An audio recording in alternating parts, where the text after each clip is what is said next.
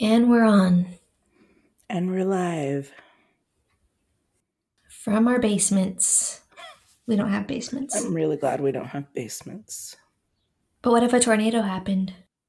I would rather have one of those shelters that are outside. You know what I'm talking about? Like out separate from the house. away from the house. Good idea. Even then, that's fine. You know what? I'll take my chances in a closet or a bathtub. I do not want trust the framework of the house instead of going anywhere. When you said apart from the house, underground or whatever, I thought of American Horror Story. When there's that thing underground. It's the Roanoke season, I think. Oh, I like vaguely remember that one. Spooky. I would go over to Jessica's and I would drink too much wine during that one. So, oh yeah, you guys used to do American Horror Story parties or whatever. Yes. Viewing parties. Oh dear. Okay, so the week before last, right? I think was the Ryan Jenkins episode. Yes. Where I mentioned how he was on Megan Wants a Millionaire and then he went on to kill his wife, etc. So it turns out Lacey Skulls saw my post, I guess because I hashtagged Rock of Love, or Lacey Skulls saw my post, and then I went on to listen to her latest episode because I saw she was going to be featuring Megan Hauserman. According to some insider information from one of my friends who messages her, Lacey is very nice, by the way. Any personas that you see on reality TV are usually not real and egged on by the producers, which they mentioned this in the episode I listened to. They're pretty much told right away sometimes if they even are going to win or have a chance of winning. Yeah. So what the producers will do is tell them straight up, like, you'll probably get into the top 3 of whatever said show they're on. So we're going to need you to make the show entertaining since you're not going to win anyway. And of course they want to get paid and, you know, get seen and stuff. So both Megan and Lacey played these bad girl, mean girl, bully personas where they used different strategies and got each other, eliminated and stuff off the show. Not each other as in Lacey and Megan, but other women on like Charm School, for instance. Megan was told she wasn't going to win and that she was supposed to be Brandy C's partner in crime in order for Brandy C to at least make the top 3, which Brandy C ends up spitting on another contestant, I believe. So she gets eliminated for that. And so she threw away the whole thing. But anyway, long story short, my friend who messages Lacey was told that it used to be Talk of Love with Heather Chadwell and Lacey Skulls, but they decided to not be co-hosting the same podcast because Heather does not like Megan Hauserman. Oh. So when Lacey wanted to have Megan as a guest, Heather said, well, I can't do that. So it turns out now Lacey is that's her own podcast and she just has a co-host guest every week instead of a solid co-host. Yeah. So that's where that's at. And Megan and Lacey discussed a lot of things about Ryan Jenkins and whatnot. And it turns out Megan really did like Ryan a lot. And so she struggled with handling what had happened on top of who she thought he was and, you know, liking him. And it was a struggle for her for a while. But yeah, if you want to listen to that, that was really interesting coming from them themselves and discussing the behind the scenes of which scenes in the show were manipulated and whatnot. Anyways, just a little update there. That is cool. Pretty interesting. But today it's Daniela's turn. It is. Okay. Oh, I was like, wait a minute. Okay. My chest. It's tight. I have the virus. Oh no. I feel like I watched The Birdcage the other night and I feel like whenever Albert finds out about Val getting married and he's like, yes, I can't. It's hard to breathe. I remember he's all falling all over the place. Like, oh, good, you told him. Oh. Okay, I'm sorry. So, you're going to know exactly what I'm talking about. But hopefully, this is like an exciting surprise for people that are listening. But, anyways, God damn it, every time I start getting ready and my phone does that static shit because I'm about to get a text or something. Oh, I did hear that. Or it's the ghost. Yeah, that's what that is. It's God the damn it. demon. Okay. Guys, we really did summon a demon last time with the necromancy episode. Oh, yeah. That was really scary. Ready? I'm going to play it. Ready? Ooh, you should. Okay, so I honestly feel like it was just Abby, the way she chopped our audio and shit, but That's what I'm going to go with because I don't want to believe the latter. She was literally scared out of her mind because of this. Guys, it sounds hilarious like that, but it's her clearing her throat. Yeah, it is. It's but then it freaking goes into a weird cartoonish like grumbling sound. And if you look at the actual sound waves or whatever, I can't tell how I would have chopped it to where it sounded like that. Like it almost sounds like an angry word or something. But the only reason why, let's play it again. Wait, the only reason why what? The only reason why I got so scared is because I literally was so focused on editing and like listening to clips as I was editing them. And then I'm listening to like 2 seconds of this audio and it's Daniela says something, I do that, and then she says, huh? So she heard it, whatever it was. And I did hear that's it. why I went back. So then and so then I send Daniela the clip of us both in the track, like her track and my track together. And then I send only that part of the track with her part muted so that nothing else is interfering with my track. And that little clip is there and it's so clear, yet I can't explain what the hell it was. Because even when I mess around with like voices from movies and stuff, it's not that. So I couldn't tell what context that was in. So it kind of freaked me out a little bit. I'm going to play it again so y'all can maybe hear it a little better. Oh my god.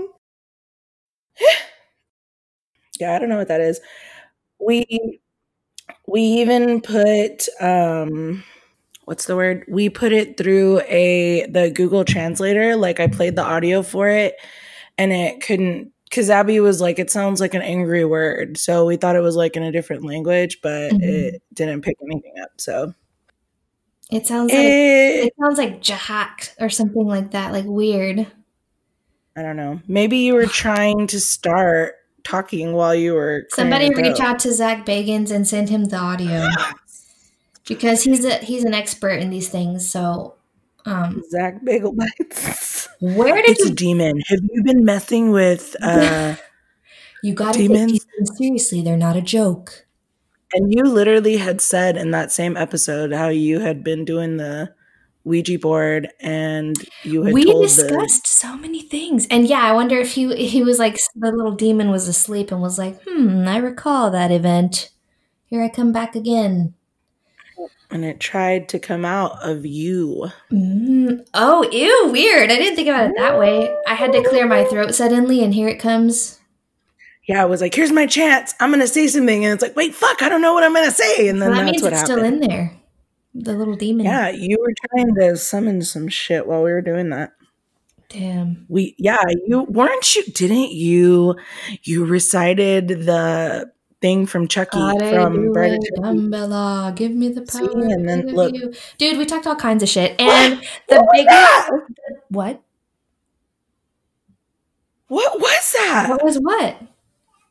Oh my! Okay, you're gonna have to listen again. Like right after you said that, I felt something move past my arm, and I heard like something move. You're no,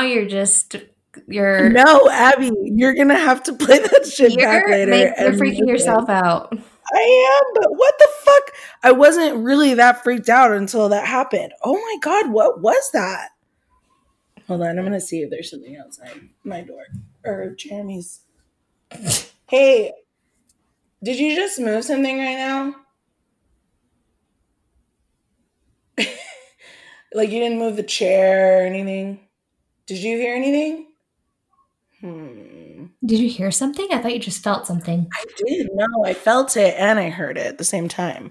But I heard like in the distance, like you know how like whenever you move a chair, Yes, like a that's what I vibration kind of heard. sound. But I heard it right next to my. It sounded far away, but it felt right next to my ear. And then I felt something brush across my arm. Oh my god! I can't with you. You can explain Heart it attack. away on my end, but when it happens to you, Well, I did ask Jeremy if he moved something out there. and you were right. I went and showed Hunter, and he was like, "Stop! It's nothing." And I was like, "But listen to it." It's Anyways, funny because Jeremy's the same, dude. He always, when shit happens to him, it's weird, but me, no. I think Jesus Christ got a little butt hurt from our last episode, and because I mean, demons aren't going to waste their time just while we're doing this bullshit. They're just laughing in the corner. They're not even like, I'm not even going to waste my energy. But Jesus, on the other hand, he's a petty motherfucker, so probably was like, Motherfucker. isn't that German or something? Anyways. Here we go. It is. And we're doing it again. Okay, Russian impersonator over here. Stop it. We're fucking with shit again, Abby. We need to stop. Oh, yeah, you're right. Okay. That was, that definitely got my heart accelerating. That was Creepy Corner with Abby and Daniela. Thanks for coming. We are Gimme the Creeps, and holy shit, I forgot we do that. This is our shit. So welcome back. Thanks for listening. And with that being said, Daniela, take it away. On October 17th, 2006, around 8:30 p.m., New Orleans police received a disturbing call from the Omni Royal Orleans Hotel. That's weird to say, Orleans. Without it's. Yeah, that was distracting. I'm sorry. A man's body was on the roof of the parking garage. Upon arriving and seeing the severely mangled body, it was clear that he had died on impact.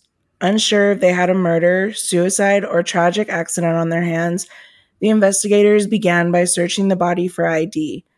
In the man's back pocket, they found a note reading, in part, "This is not accidental. I had to take my own life to pay for the one I took. If you send a patrol to 826 North Rampart, you will find the dismembered corpse of my girlfriend, Addie, in the oven, on the stove, and in the fridge, along with full documentation on both of us and a full signed confession from myself. Zach Bowen."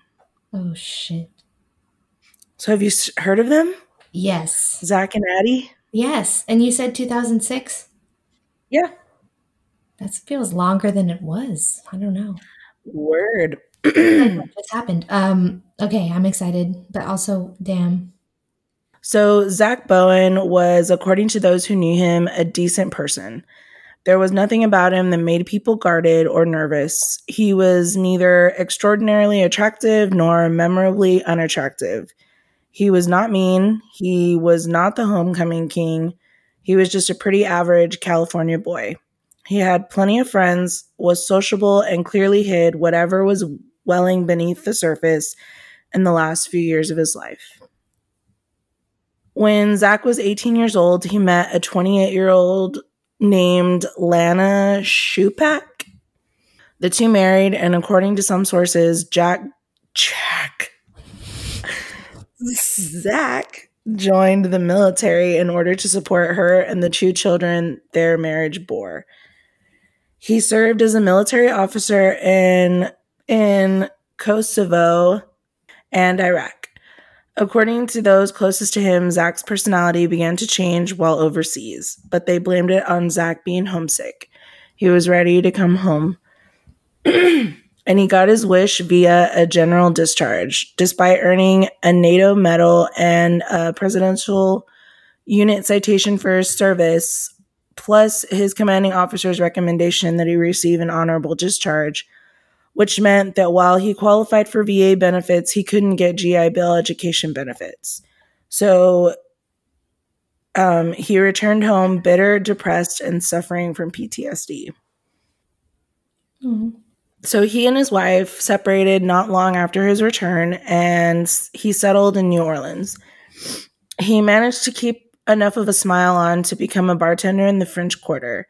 In fact, he became known as somewhat of a charmer, and that's exactly how he met fellow bartender Addie Hall. Addie was a free-spirited, feisty-tempered, independent artist who found herself in bohemian New Orleans after a rough life in the Northeast states. A poet, artist, dancer with a host of friends, she rode her bike around the quarter to get where she needed to go, and to her job as bartender at the Spotted Cat. She called herself a quarterkin, someone who belonged in and was part of the French Quarter. Addie fit right there in the middle, trying to find herself and her muse, all while battling her own demons and addictions. Addie was weary of relationships with men because of the abuse she experienced in her past. According to her friends, she had been molested when she was young and, like many abuse victims, went on to have a string of abusive relationships as an adult. Some said she was bipolar and would irregularly take the medication for it, and it's likely she suffered from PTSD from being molested. On top of that, she was known to be a heavy drinker. Many of Zach and Addie's friends remember the outrageous fights they would get into, some saying Addie could be a mean drunk. Mm. Dating for weeks before Katrina hit, Zach and Addie decided to stick out the Category 5 hurricane together at her apartment. Zach had every intention of leaving the city and staying with his estranged wife, Lana, and their kids so he could get out of the storm. The mass exodus was so severe and forewarned that Lana even welcomed Addie. But Addie's desire for independence and a life all her own with her new boyfriend far exceeded any need to have. She had to leave the city. They were two of the very few people who did not evacuate. This gained them media attention in the wake of the storm, partly because Addie had a habit of flashing her breasts at police officers when they drove by.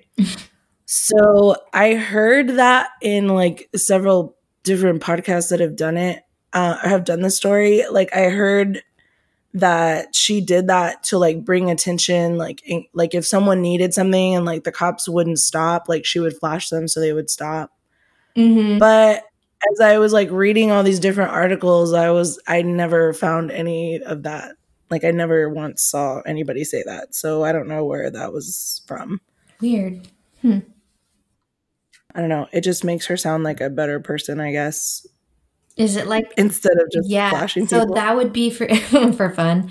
So that would be Yeah. like comparable to people yelling fire in place of rape. Yes. Oh, damn. If it were true, that's interesting. But Yeah. Amid the storm and flickering lights, they fell deeply in love and made a life for themselves in the weeks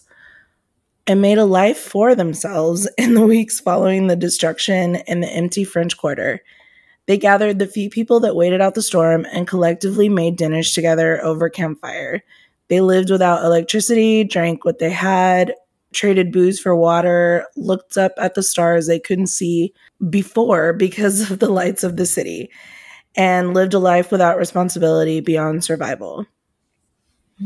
They were inseparable from that point forward and made a name for themselves as they served up booze and scraped meals for their fellow perseverers of Katrina. Many would later say that it suited them, and going back to real life had been the tragedy for the pair. When reality set back in, the lights in the city turned back on, the stars disappeared, and the real cleanup began. Zach and Addie were forced back into a lifestyle they weren't ready to experience again. Bills piled up, job schedules came back, responsibilities returned, and the bonfire in the middle of their street that they cooked on was reduced to ash. Zach and Addie watched as people swept their lives out of their front doors with a push broom, longing for the time when they had the city to themselves, when their love was so strong that they felt on top of the world. Zach became increasingly hard to console as military vehicles moved in and the destruction Katrina left was finally revealed. His PTSD was in full force now, and there was no turning back. Addie just wanted Zach. She didn't want his life or responsibility of his children and ex-wife. So the honeymoon was over, and the natural high of the hurricane gone from their lives. They went looking for their high in other places, via drugs and alcohol. And well, it all went downhill from there. Damn. Violent fights erupted, and Zach and Addie began to drift apart. Their solution to reignite their passion, getting a new apartment together and starting over from scratch. They walked down Rampart Street and came across a for rent sign, an apartment above the well-respected Priestess Miriam's Voodoo Spiritual Temple, which I will get back to later, was available immediately, and with months' worth of tips in their pockets, they made an offer right away and moved in. When did Katrina happen? In August? 2006. Let me look at it. Maybe it was May. No, it was August. Wow. August 23rd, 2005. Yeah, August to October is not very long. You're right. Yeah, the days that it was going was August 23rd to the 31st. Yeah, if like the earliest time before that they were dating was like July, that's still not very long to know somebody. But so on October 4th, which was literally just a couple days after they had moved in to this apartment, Addie went to the landlord and asked that Zach be taken off the lease. She had discovered that Zach was cheating on her and wanted his ass out.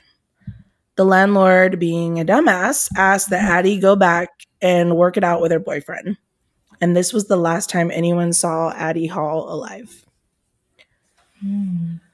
At around 1 a.m. on Thursday, October 5th, 2006, Zach strangled Addie to death. In a drunken stupor, he fell asleep next to her corpse on the futon, committed necrophilia, and got up the next day and went to work. Holy shit. His coworkers remember him acting out of sorts, wearing sunglasses and a hat and becoming very quiet. Over the next several days, Zach cut up Addie's body in their bathtub with a hacksaw and knife and dispersed the pieces of her corpse into and on top of the stove for cooking, as well as in the refrigerator. He gave her a haircut and placed her head inside of a pot on the front of the stove, placed her small feet and hands inside of another pot, and another pot that was on the back burner of the stove. Her legs and arms were in a roasting pan inside of the oven. Jeez. And her torso, I guess I should have warned that it was going to be graphic. We can put a disclaimer in the description. Okay. Okay, her legs and arms.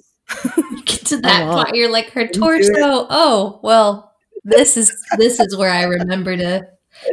Well, because I hate the word torso, and I was like, oh shit. I'm sure other people don't like any of it. Yeah, all right. Okay, well, I mean, you're here. You should be able to stomach some shit, right? Jesus. God. This is dark. Go on. I'm sorry. So, and finally, her torso was in a plastic bag in the fridge that was going to be dealt with later.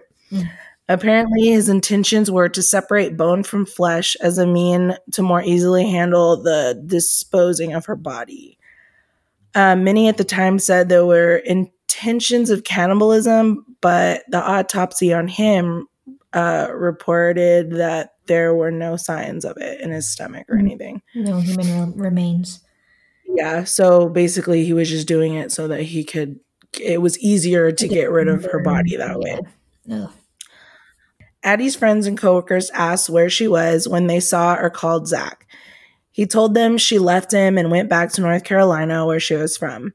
Some were surprised as they knew how much she loved New Orleans and couldn't see her leaving, which others were not shocked, knowing that Addie could be very unpredictable and have a tendency to run away from situations out of her control. Little did they know that Zach knew exactly where she was and what he had done to her. On Tuesday, October 17th, 2006, nearly 2 weeks after the murder and dismemberment, the surveillance camera at the Omni Royal Orleans captured Zach on the 7th floor, pacing back and forth nervously, drink in hand, then approaching the terrace and looking over, then turning away again and again. After one last drink, he threw himself over. Oh my gosh. And after reading his 8-page suicide note, the police went to Addie and Zach's apartment, where they discovered that the contents of Zach's letter was in fact true. The first thing they noticed was the temperature and lack of smell. The AC was set to 60 degrees and on full blast. There was no smell of rotting flesh, and the bathroom was clean of any lingering blood. On the walls were spray painted words like, "I loved her. I'm a total failure. I'm sorry I couldn't finish." That was in the bathroom, above the tub. And finally, he spray painted on the oven door, "Don't look." At the scene, police found Addie's journal with writings added from Zach. Today is Monday, 16th October, 2 a.m. I killed her at 1 a.m. Thursday, 5 October. I very calmly strangled her. It was very quick. Halfway through the task, I stopped and thought about what I was doing. The decision to halt the first idea and move to plan B, the crime scene you are now in, came after a while. I scared myself, not by the actions of calmly strangling the woman I've loved for 1.5 years. Oh, I guess. Okay, we'll go back to that in a minute. They were together from, if they went through Katrina together, that was 2005, and then this event is happening in 2006. Oh, I'm a dumbass. No, I had to also put it together also, so I feel you. Wow. Okay, cool. I hate myself. But wait, what the hell? So he just decided to kill her? He wasn't under the influence of anything? Or like having a traumatic episode? Okay, because I need to remember this part. I'm sure. He doesn't even... Because he stops it and thinks about it and then just continues on. So it's like, what the fuck snapped? I mean, people can be drunk as shit and write stuff like this. Like, there's a way. I'm sure if he was, according to all the other articles, he was drunk when he did it. So yeah, okay. And yeah, he fell asleep. He fell asleep next to her body and then went to work the next day. So it's like he just lost it, I guess. Anyway, or he strangled her and then he got drunk and passed out. Or that, I don't know. To bring him to just... I don't know. Okay, so I scared myself not by the action of calmly strangling the woman I've loved for 1.5 years and then desecrating her body, but by my entire lack of remorse. I've known for forever how horrible of a person I am, ask anyone, and decided to quit my jobs and spend the $1,500 in cash I had being happy until I killed myself. So that's what I did. Good food, good drugs, good strippers, good friends, and any loose ends I may have had. I didn't contact any of my family, so that'll explain the shock, and had a fantastic time living out my days. It's just about time now. What the hell, man? He seems way too calm for what the hell happened there. Like, yeah. And he said that he calmly strangled her. So I want to say that he wasn't drunk. Like, and it wasn't like he just snapped. Like, if you have a mental thing going on, like, you just snap. Like, you don't have nothing logical is going to go through your brain at that time. Like, clearly something happened to where you did that this did happen, you know, like, I don't know. But then at least for him, because there are like serial killers that, I guess, would that be considered like a mental thing? I think so. For all serial killers? No, no, not for all serial killers. It depends. Like, that's why, I mean, it's just like the mental state they're in, I guess. Mm-hmm. I don't know. I don't know if anyone knows whenever that just happens. I mean, did you say he had a Right. violent past with her? Like that year that they were together, was there Well, violence happening? everything that I've read is that she was the violent one. Like, there was nothing where Oh, he he would couldn't hit take her. it It was anymore. always her. He just couldn't take it anymore then. But he never says that in any of his writings. It was just about himself and what he Yeah, did. he said he was a horrible person. Like, I don't. I don't I get it. mean, It's they not would connecting. fight. Not, There yeah. was people would talk about them fighting, but I don't. I don't know who would get, like, if they would get physical, or like. I mean, I'm assuming that's what would make it really crazy. But like, a lot of everything that I read was her. Like, she was the aggressor. So I don't know. And then, I mean, I don't know if I'd put him in a category with serial killers. Like, I unless this mean, would have been no, his but first, unless this was going to be his first thing, but he killed himself. no, There's he no definitely way. was not going to be a serial killer. That's what I'm saying. It Like, doesn't make sense. he, Yeah, nothing's lining up with what happened. What, like, I don't know. It's weird. That's why I was asking all those questions because I don't remember ever finding out to begin with either, other than like that. I think that was around the time when bath salts was like starting and then it like picked up in like 2010 or something. well, they did a lot of drugs together. Like, they did a shit ton of cocaine, and I'm sure they smoked Something weed, set and him off because they he, just drank a lot. And yeah, something, but he had PTSD, and well, he that's the, had yeah. a lot Yeah. of other things going on. So, I mean, But then I he don't, didn't mention it in those in the journals or anything. He didn't say like I but he thought he might was not have known addicted that's what it was. because he was under the influence on top of having Yeah. an episode. Oh, damn, that sucks. Yeah. So, Wow.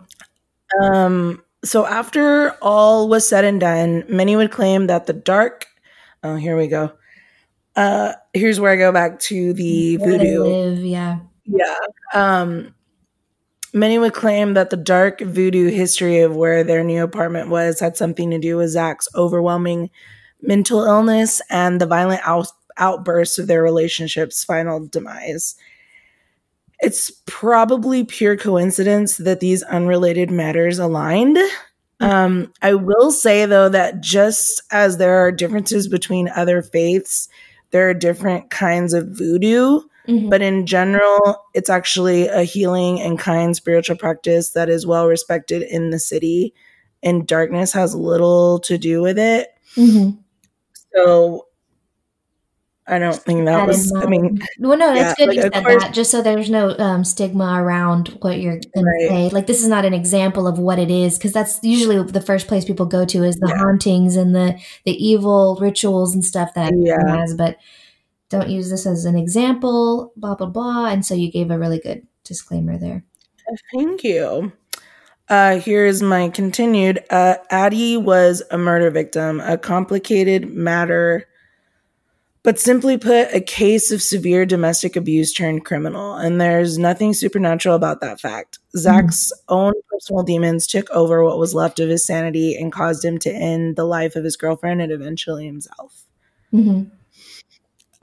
So, but because this is a show about Creepy things. yes, I am going to talk about the voodoo. I'm not going to say anything like, I'm just going to give information that I know. Okay. Let's do it. So at the time that they lived there, the temple was owned, like, this is just aftermath things, but the temple was owned by Priestess Miriam and her then husband, and that was from 1991 to February 2006 when a fire broke out and destroyed a lot of the building. It destroyed a lot of like her part of the building. Like Zach and Addie's apartment was pretty solid.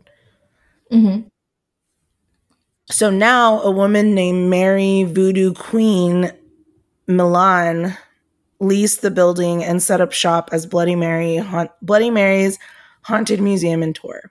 Mm. So for a fee, visitors are let into their apartment, into Zach and Addie's apartment, to view the same stove and the same fridge that had Addie's remains in it. Damn, that's exploitation to the max. Yeah. And so when she first opened it, the apartment was decorated like a shitty horror film. Like it had fake blood, and like there was a bride and groom set of the Chucky dolls. And one of the friends of Zach and Addie actually went to see it, and she called it despicable and atrociously exploitive. Mm. Bloody Mary, or whatever her name is, I think that is what her name is. I think that's what she goes by. But she defends her tours, saying it educates people about the crime. She said, "I'd be stupid to pretend that Zach and Addie weren't here," she said. Everyone else, what? I guess it does depend on how it's done, because here I am talking shit, but I love going to Zach Bagans' Haunted Museum because I've been twice already and plan on going a third time.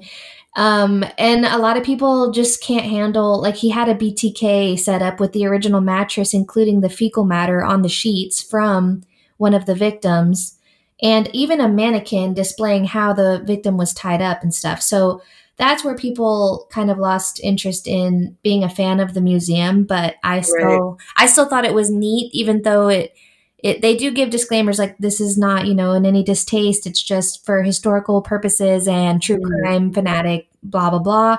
Right. So I guess I can't talk shit on what she's doing. As long as they're, I don't know, some kind of respect paid to the victims and making sure people know that this isn't cool or, fun. It's just for, to show what happened, I guess. Right. Yeah, I feel like it's just because she did it so cheesy. Oh. But she did take it, she took it down a notch, or she took it down a shit ton of notches, because like she was saying that people were just jealous that they didn't do it first, like that they didn't rent out the place and do all this shit. And so, but like I think a lot of people complained of how she had it set up. So the website doesn't like directly mention what happened there, but people will still like comment on like the Yelp reviews and shit about it. And then on the 10th anniversary, the TLC series Paranormal Lockdown, they did. Have you seen that show? I've heard of it. I have only watched it, I think, once or twice, and it's been like because it was on or whatever. But they did an episode on the apartment, which notably was no longer. It wasn't decorated like a shitty horror movie anymore. Mm-hmm. Yeah. It was plain. Like all of the, like the stove was still there and the fridge and shit, but like there was nothing. It was empty. Yeah. Mm-hmm. So I decided to watch the episode I apparently again, but when I started watching it and I was like, dude, I've seen this before. And then I realized I saw this a long time ago, and it was the whole reason why I knew about the story to begin with. You had forgotten. Yeah, and I was like, so yeah, I was like, what? I honestly think it was like 3 years ago that I watched it. Wow. But so I watched it again. And so the cottage, which is what they referred the building to, is really freaking old. And it housed all kinds of people at some point or another. Of course, they like talk about like being super haunted and stuff. And I mean, it makes sense. There was I'm sure there's a lot of energy there because it's so old. Mm-hmm. And like it's been there like whenever, I don't remember what year it is, but it was there for a really long time. Mm-hmm. And so I feel like it was haunted even before Zach and Addie were in there, but now they're just using it they're using that as a way to get people to go. But So the investigators stayed for, I'm guessing, a weekend, and they reported sensing a cold draft despite the windows being closed and a presence in the bathroom that repeatedly said strangled to death through the spirit box, which, by the way, that spirit box looked nothing like the ones I've seen in like Ghost Adventures and shit. And it didn't even sound like it. Like this one sounded scary. Like it was legit, like creepy ass voices and sounds and shit. And at first I thought it was like audio like over it, like in like they Yeah. Oh, I added see. that They shit edited it. after. Yeah. But it was coming from the box, and I was like, "What the fuck?" It looked like an old school radio. Like I don't even know how to Oh. describe it. Like, it Mm-hmm. just looked. It was really weird. I Like think I one of have those one of those. I can stationary use it. radios. Yeah. What? It's like a perfect Yeah. little cube with like one antenna on it. No, it was like it looked like it belonged in a church. Look, I'm gonna have to send it to you. Hold Let me on. see.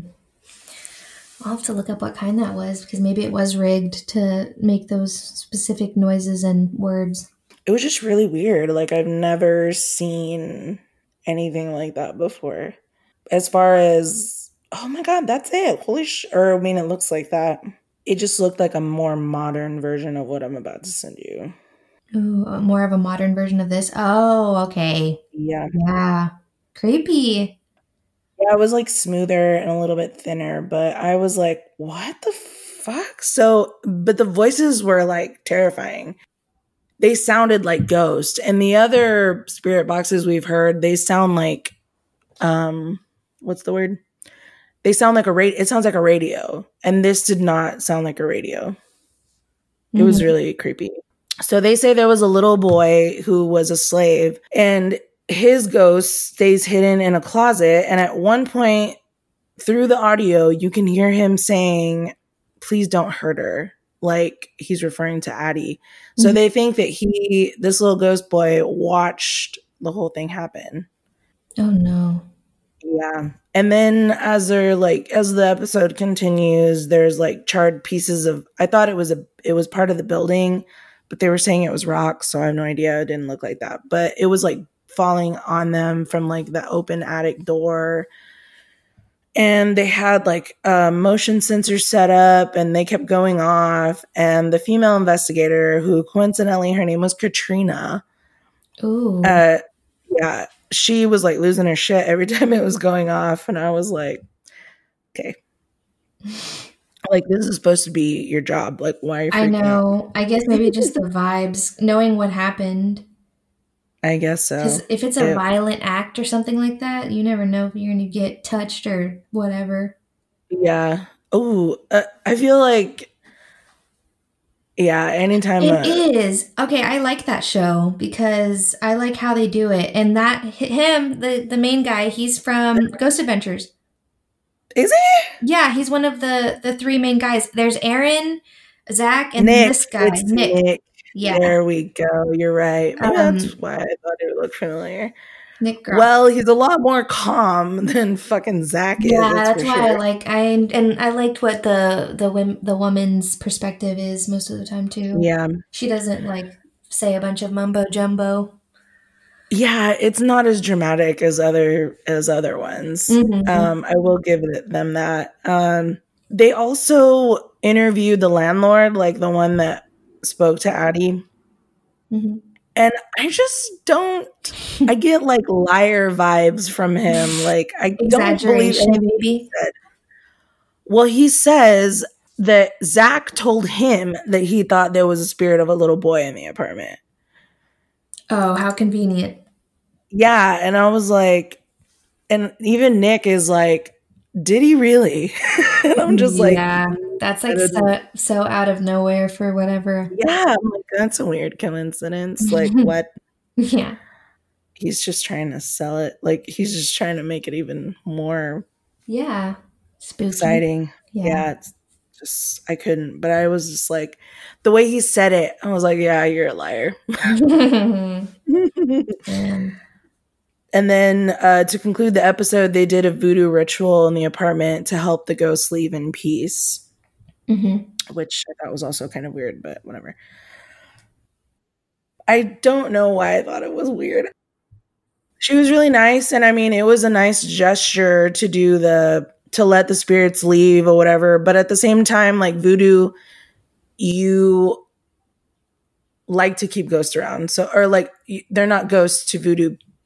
Anybody that is doing voodoo, they're spirits and they're called a certain thing and whatever. It's like a whole thing, but they don't want them to leave. So it's also another thing. It just contradicted what they were trying to do.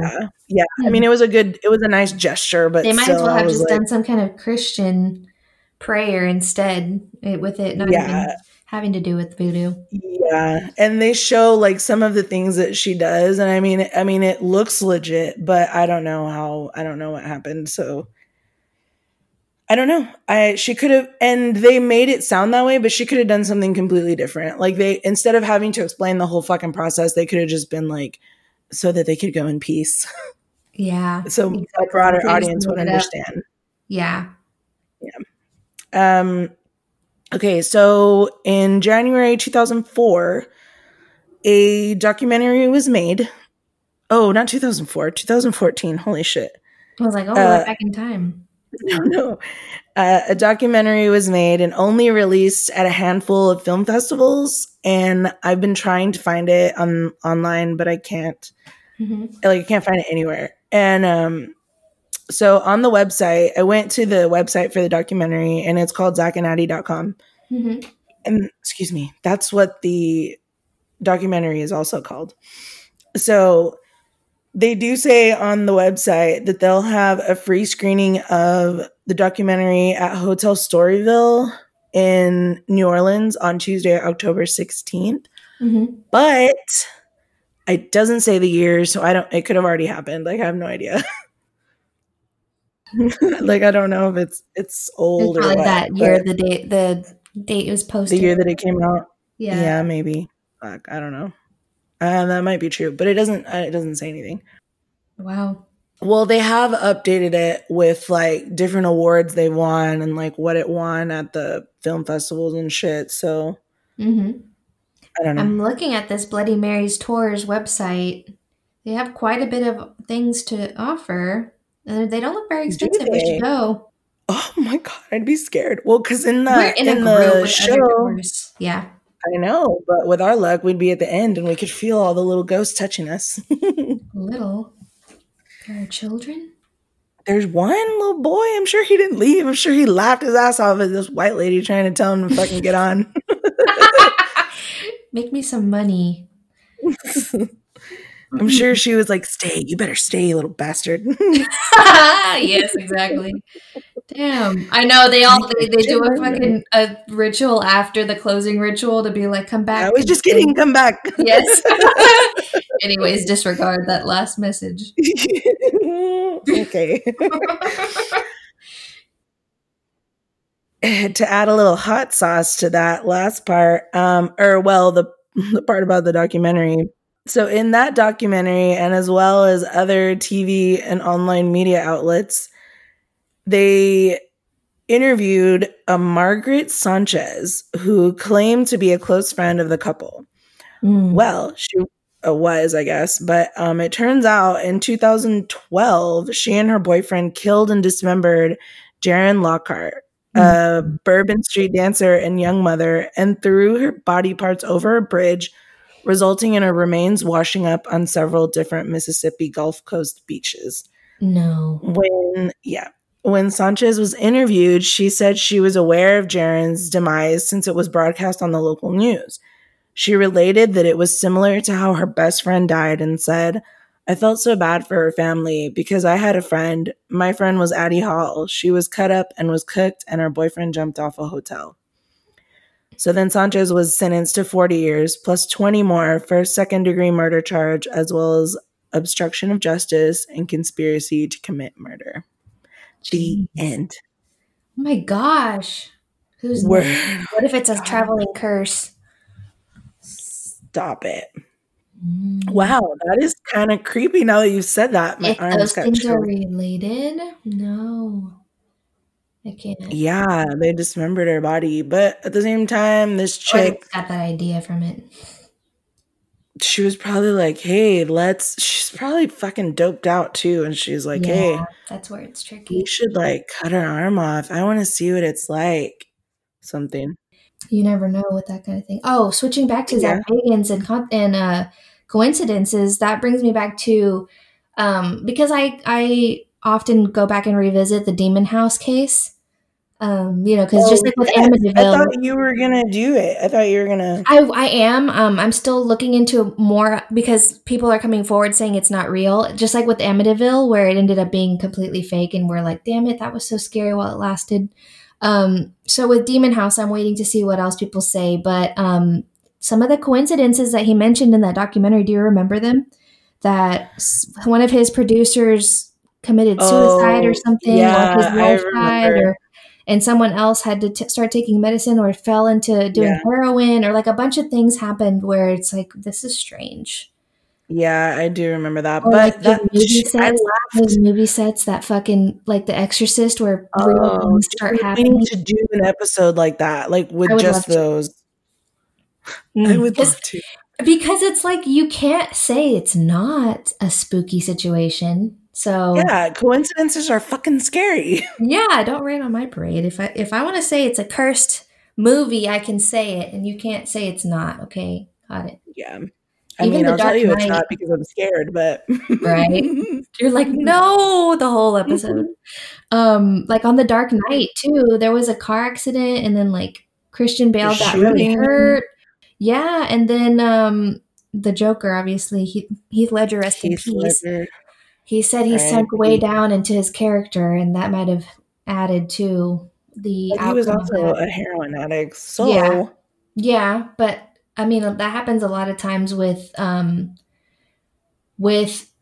being that way already, and then trying to act a certain way. Yeah. But anyways, yeah, I think Adrian Brody said that about whenever he filmed The Pianist. He had to lose a lot of weight and play that role of a Jewish survivor during World War II. Yeah. And it was just like just putting yourself in that role can sometimes just really devastate the mind. So you have to make sure you're staying healthy or whatever. But anyways, yeah, we should do a cursed movie set one. Yes. Next week we're doing the occult with music. Mm-hmm. I got to pick one. I'm doing the Mars Volta, and I think we should pick 2 and 2. Ooh, good idea, because that way there will be enough to fill out. Yes. Yay! Okay. So I'm picking I'm picking the band from Jennifer's Body. No, I'm just kidding. Oh my god. What the fuck were they called? Oh, we should know. I know. Or I should know. Beyond the trees. What does he say? Through the trees. I used to have that song, but then it started to scare me when it would come on, so. I was going to say Broken Through the Trees. It's called Through the Trees. Through the Trees by... You look it up. It's going to kill me. I can feel it on the tip of my tongue. It is called... Their band was called... Something Pines. No? Low Shoulder. Low Shoulder. I fucking loved that movie because of Adam Brody.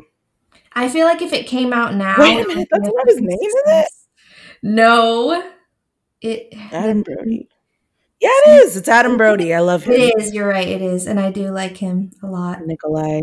He was... the way he played his character was like, somebody fucking forced me to do this shit, so I'm just doing it. Yeah, he did not give a fuck. He played it so funnily. Yeah. Funnily. The movie now, I don't know why Jeremy hates it so much, but I fucking love that movie. I don't know why a lot of people hate it. Apparently it's because of how it was marketed. I watched an interview that came out more recently because Megan Fox is making a comeback in terms of existing in general. Like, she has an Instagram now and stuff. Oh, shit. She's had kids. She looks amazing. And they did an interview and talked about like what went wrong with it, because it is actually a really good movie, and it actually is a really good horror movie, and it says a lot about feminism without just putting it out in your face. I don't know if you've seen Black Christmas, but I wanted to vomit the entire time. I vaguely remember, but I don't know. And the remake that came out like last year, people have shoved it to the back of their minds because it was so bad. It was Oh, it terrible. was remade last year. Yeah, no, I didn't watch it. It was literally just don't hand me what you're trying to say with some kind of spunk because it's going to be shitty. So, you know what I mean? Yeah. But with Jennifer's Body, they didn't have to say anything. You know, she was just, I don't know, it was just a good ass movie without it being in your face about whatever point they were trying to make. But Right. Yeah. the director has a really cool stage name. I'm going to look it up because it's bothering me. Something Diablo Cody or Yes. something. Yes, exactly. Is that her name? Yeah. Let me pull up the IMDb, which I finally made an account for it, so I need to start getting on there. Now would be a good time because people, I mean, I use it a lot. I look at reviews before I even start a movie sometimes. I don't look at the reviews. I always look at it during because I'm like, where the fuck have I seen that person at? Or it's that going to too. bother me and Yes. look it up. Or if it starts shitty, I'm like, okay, is this going to be shitty? And then I look at it and I'm like, I look at Wikipedia. Yeah, she was a writer for Juno, Young Adult, Tully, Most Likely To, and that's it. After Jennifer's Body, I don't think she's done too much besides those Charlize Theron movies. You can only make so many of the same kind of movies. Like Jennifer's Body was basically like a dark version of Juno. Like the children all are sarcastic assholes. Like you're right. Mm-hmm. So you can only do that so many times without it getting old. The target audience. Yeah, you're right. It moved from high school to young adults, which basically is young adult and Tully, which is Charlize Theron. She was a writer. Yeah, I didn't watch that one, and I should. I thought about it, but I also watched Young Adult, and that was the most depressing movie I've ever seen in my entire life.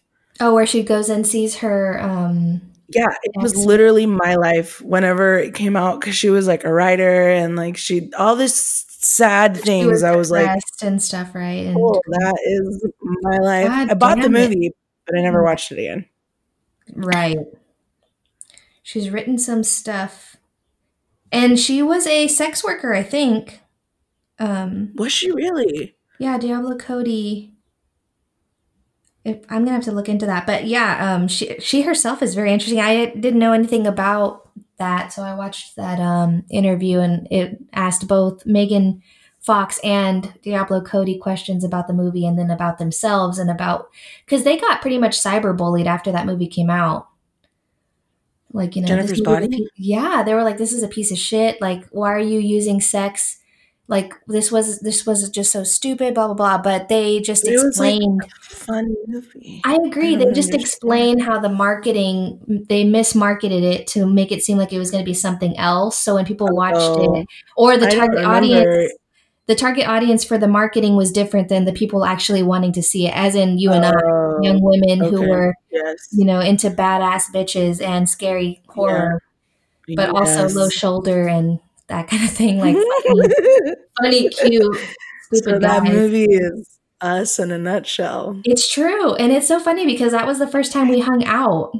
I was so nervous. I sat on the couch across from you just quietly, but now we probably couldn't make it through a movie quietly, I bet. But absolutely not.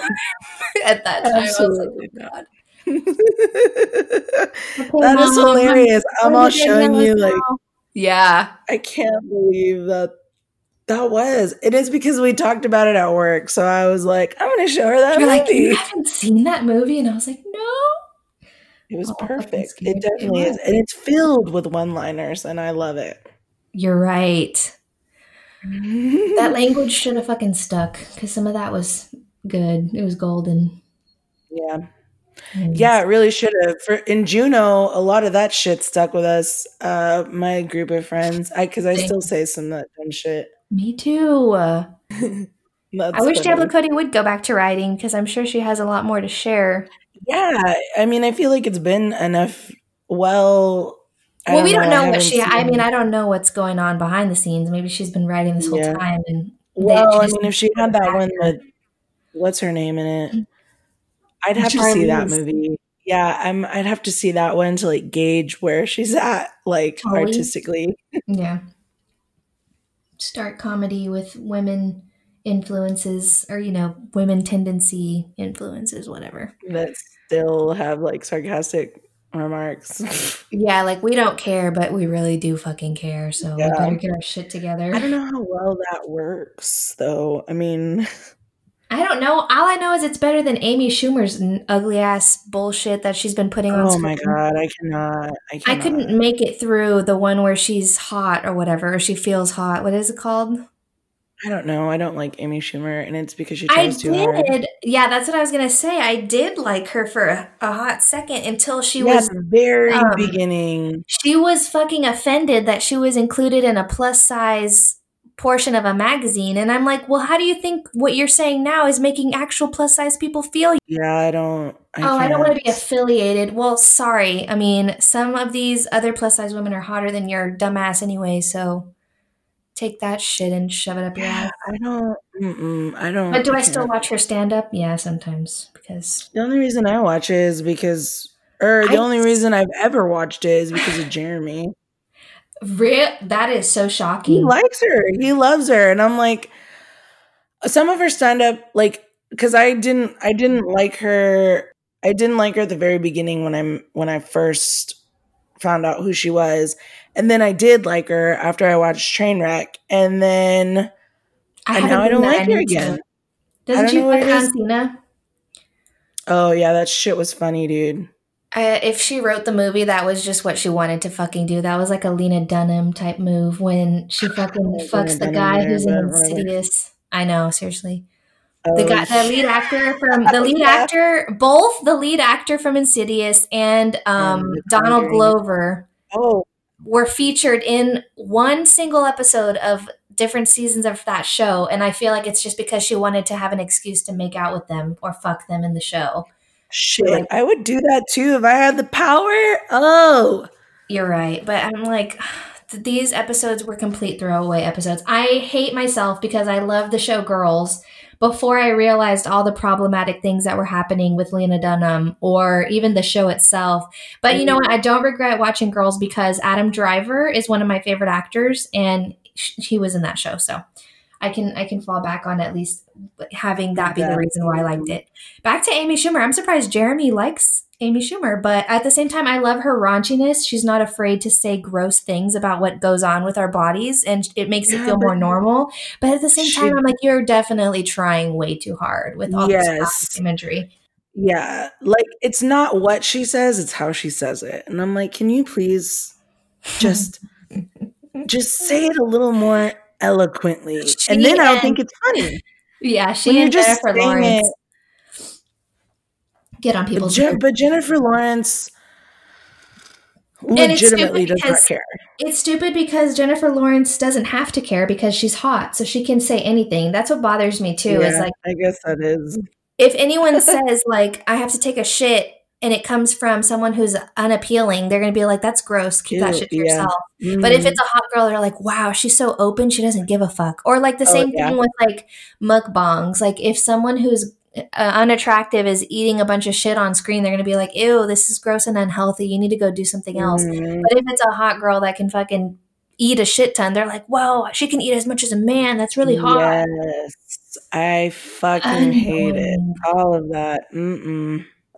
I've had that told to my face before that it depends how hot she is. I'm like, fuck off.